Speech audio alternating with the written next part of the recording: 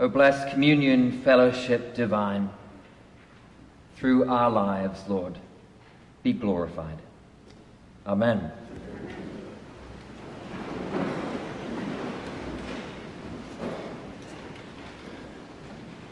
So I just spent the last week in England, and on the flight home from London, I got chatting to the person next to me and somehow found a way to sneak into the conversation that I had a chance to meet the Archbishop of Canterbury, and took up my phone and showed him a picture. He said, "Oh, that's very interesting.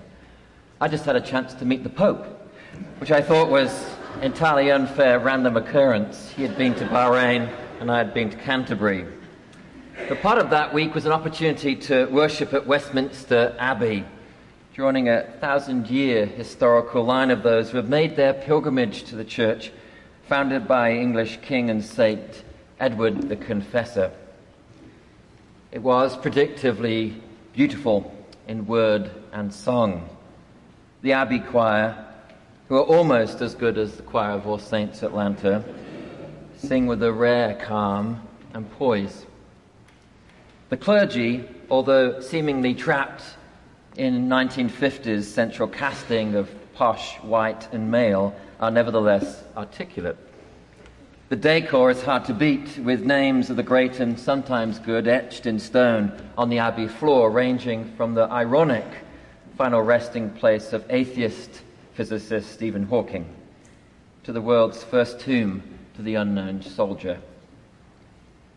I was at the Abbey with the Compass Rose Society, a fundraising body of which All Saints is a charter member. It supports the Archbishop of Canterbury's work across the global Anglican communion, the 80 million or so Christians around the world with whom we have the Archbishop in common as our spiritual leader. Given our group was mostly from Canada, Hong Kong and the US, worship at Westminster Abbey kept our collective Anglophile longings well fed. The highlight of our time there was for me after the service, during a private tour of the Abbey, where as a special treat we were permitted to enter the shrine of St. Edward behind the high altar. It's a tight space. Two very royal-looking chairs sit at St. Edward's feet, for the sole use, they reminded us, of King Charles and his Queen. A few less ornate seats form a small circle, and in the center is the tomb within which the body of Edward lies. Edward is the only monarch of England to have been made a saint, which any student of British history will hardly find surprising. He was canonized because of his alleged healing power and had such standing among the English after his death in the 11th century that people would make pilgrimage to the Abbey just to visit his tomb. Given Edward's popularity, stone railings have been built under the tomb that allowed people to get their bodies as snug to the relic of the saint as possible, longing for that closeness to heal their own infirmities. Nowadays, the dean and chapter at the Abbey frown upon tomb hugging as a legitimate expression of Anglican religion, which I thought was rather disappointing, so we were denied our chance. All the same, the image of our ancient Anglican forebears gripping the grave of Edward got me thinking about our own religious identity and ask how much we may or may not be the modern-day equivalents of ecclesiastical tomb huggers, looking to our religion to heal us, seeking to shelter our woundedness in the safe harbor of a religion designed to make us feel better about our place in the world. To whatever degree that might be true, the danger of a religion whose primary encouragement is for us to feel better is that we lose sight of the more expansive desire Christian faith inhabits that wants to see the world better too. What's worse is that such self-oriented religion also runs the risk of seeing people who compromise the fulfillment of our needs as problems to be solved rather than people to be engaged. Leaving the abbey behind us, later in the week we made our way to the second ancestral home of our tradition, Canterbury Cathedral, considered the mother church of the Anglican Communion. The story of Canterbury offers a very different kind of shrine to help us think about what it means to follow Christ. As old churches go, Canterbury is getting up there. When the Normans built Westminster Abbey, Canterbury Cathedral had already been a place of worship for 400 years, part of the mission of St. Augustine of Canterbury, sent by Pope Gregory the Great to make Roman Christians of the English. The only problem for Augustine was that upon arrival, he discovered that the people there were already versed in the Celtic Christianity St. Patrick had brought down from the north, although apparently not very keen on practicing it. Nothing much has changed. Augustine's immediate reaction, writing to Pope Gregory, essentially said, "How can I fix these people?" A question that has been asked by visitors to the British Isles for centuries since. It is Gregory's reply that is most instructive for us today, which essentially said, don't try to fix them. Instead, offer to them the best of what you know and receive from them the best of what you hear. In other words, be in communion. The religion Gregory invited Augustine to found, therefore, was one that expected to meet Christ in the lives of others. How fitting, therefore, that the image of the compass rose, the symbol of the Anglican Communion, which pictures the light of Christ spreading out to the four corners of the world, is now set into the floor of that great cathedral, reminding all who make their pilgrimage there that we are intended to be beings in communion with the world. From the shelter of the shrine of the healer King Edward to the outward-looking vision of Canterbury, we see a true reflection of the life of faith, that we always live in the tension between self-oriented and other-inclined religion.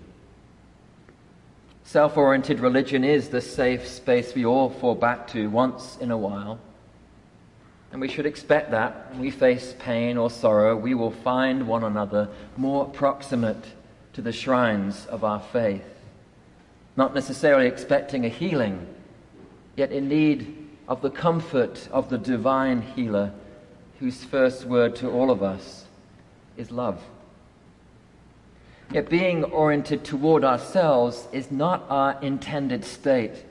And one of the tremendous gifts of the worldwide Anglican Communion is how it continually draws us out of ourselves. While we might wonder about the attendance levels or interest among the population at large in the Episcopal Church, across the majority of the members of the Anglican Communion who live in the global South, basic concerns over widespread hunger and poverty, infant mortality and elementary education are what the Church is focused on. These are our relationships that help us hear the words in Jesus' Sermon on the Plain about the hungry and the poor, not as ancient abstractions, but as present-day realities. For it is one thing to imagine that there is poverty and hunger in the world we live in. It is another to know that this poverty and hunger is within our own ecclesiastical family.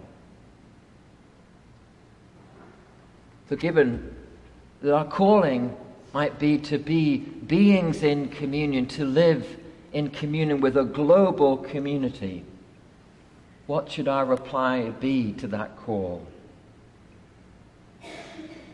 Well, as I pondered that question, this weekend in particular, one particular issue reached the top of my mind as leaders from around the world begin meeting in Egypt for the latest COP summit, looking to prevent the planet from reaching a tipping point of no return, where life on Earth is no longer sustainable as we know it.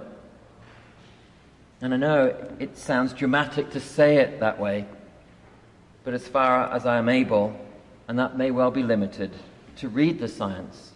It is where we are at. The Secretary General of the United Nations, Antonio Guterres, puts it plainly. Half of humanity is in the danger zone from floods, droughts, extreme storms, and wildfires. No nation is immune. We have a choice: collective action or collective suicide. It is in our hands. The vast majority of Anglicans in the world, because they live in the global south, happen to be in that danger zone.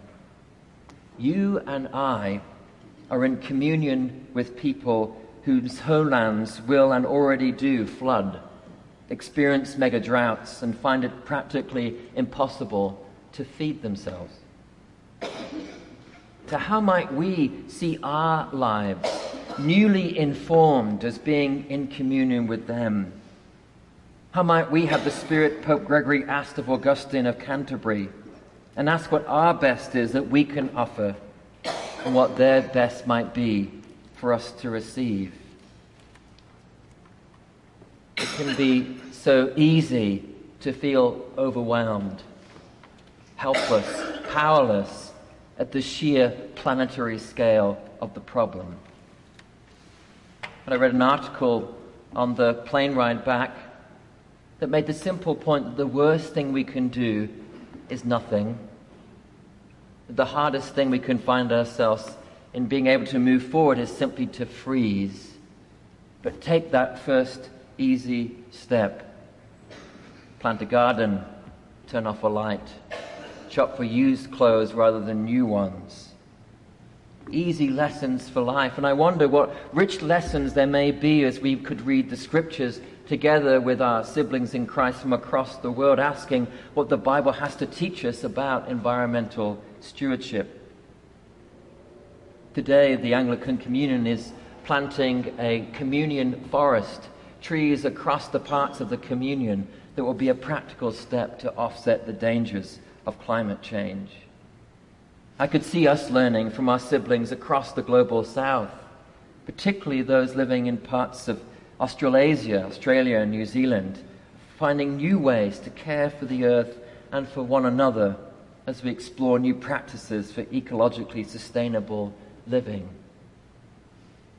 The call is simply to be the best that we can be, and to be a church with such a beautiful name and intention as All Saints means that we have an ambitious and beautiful vision of a life of faith that we might share with all sorts of people in this city and well beyond this place. May we take up the challenge to live within this blessed communion, this fellowship divine. Alleluia, alleluia. Amen.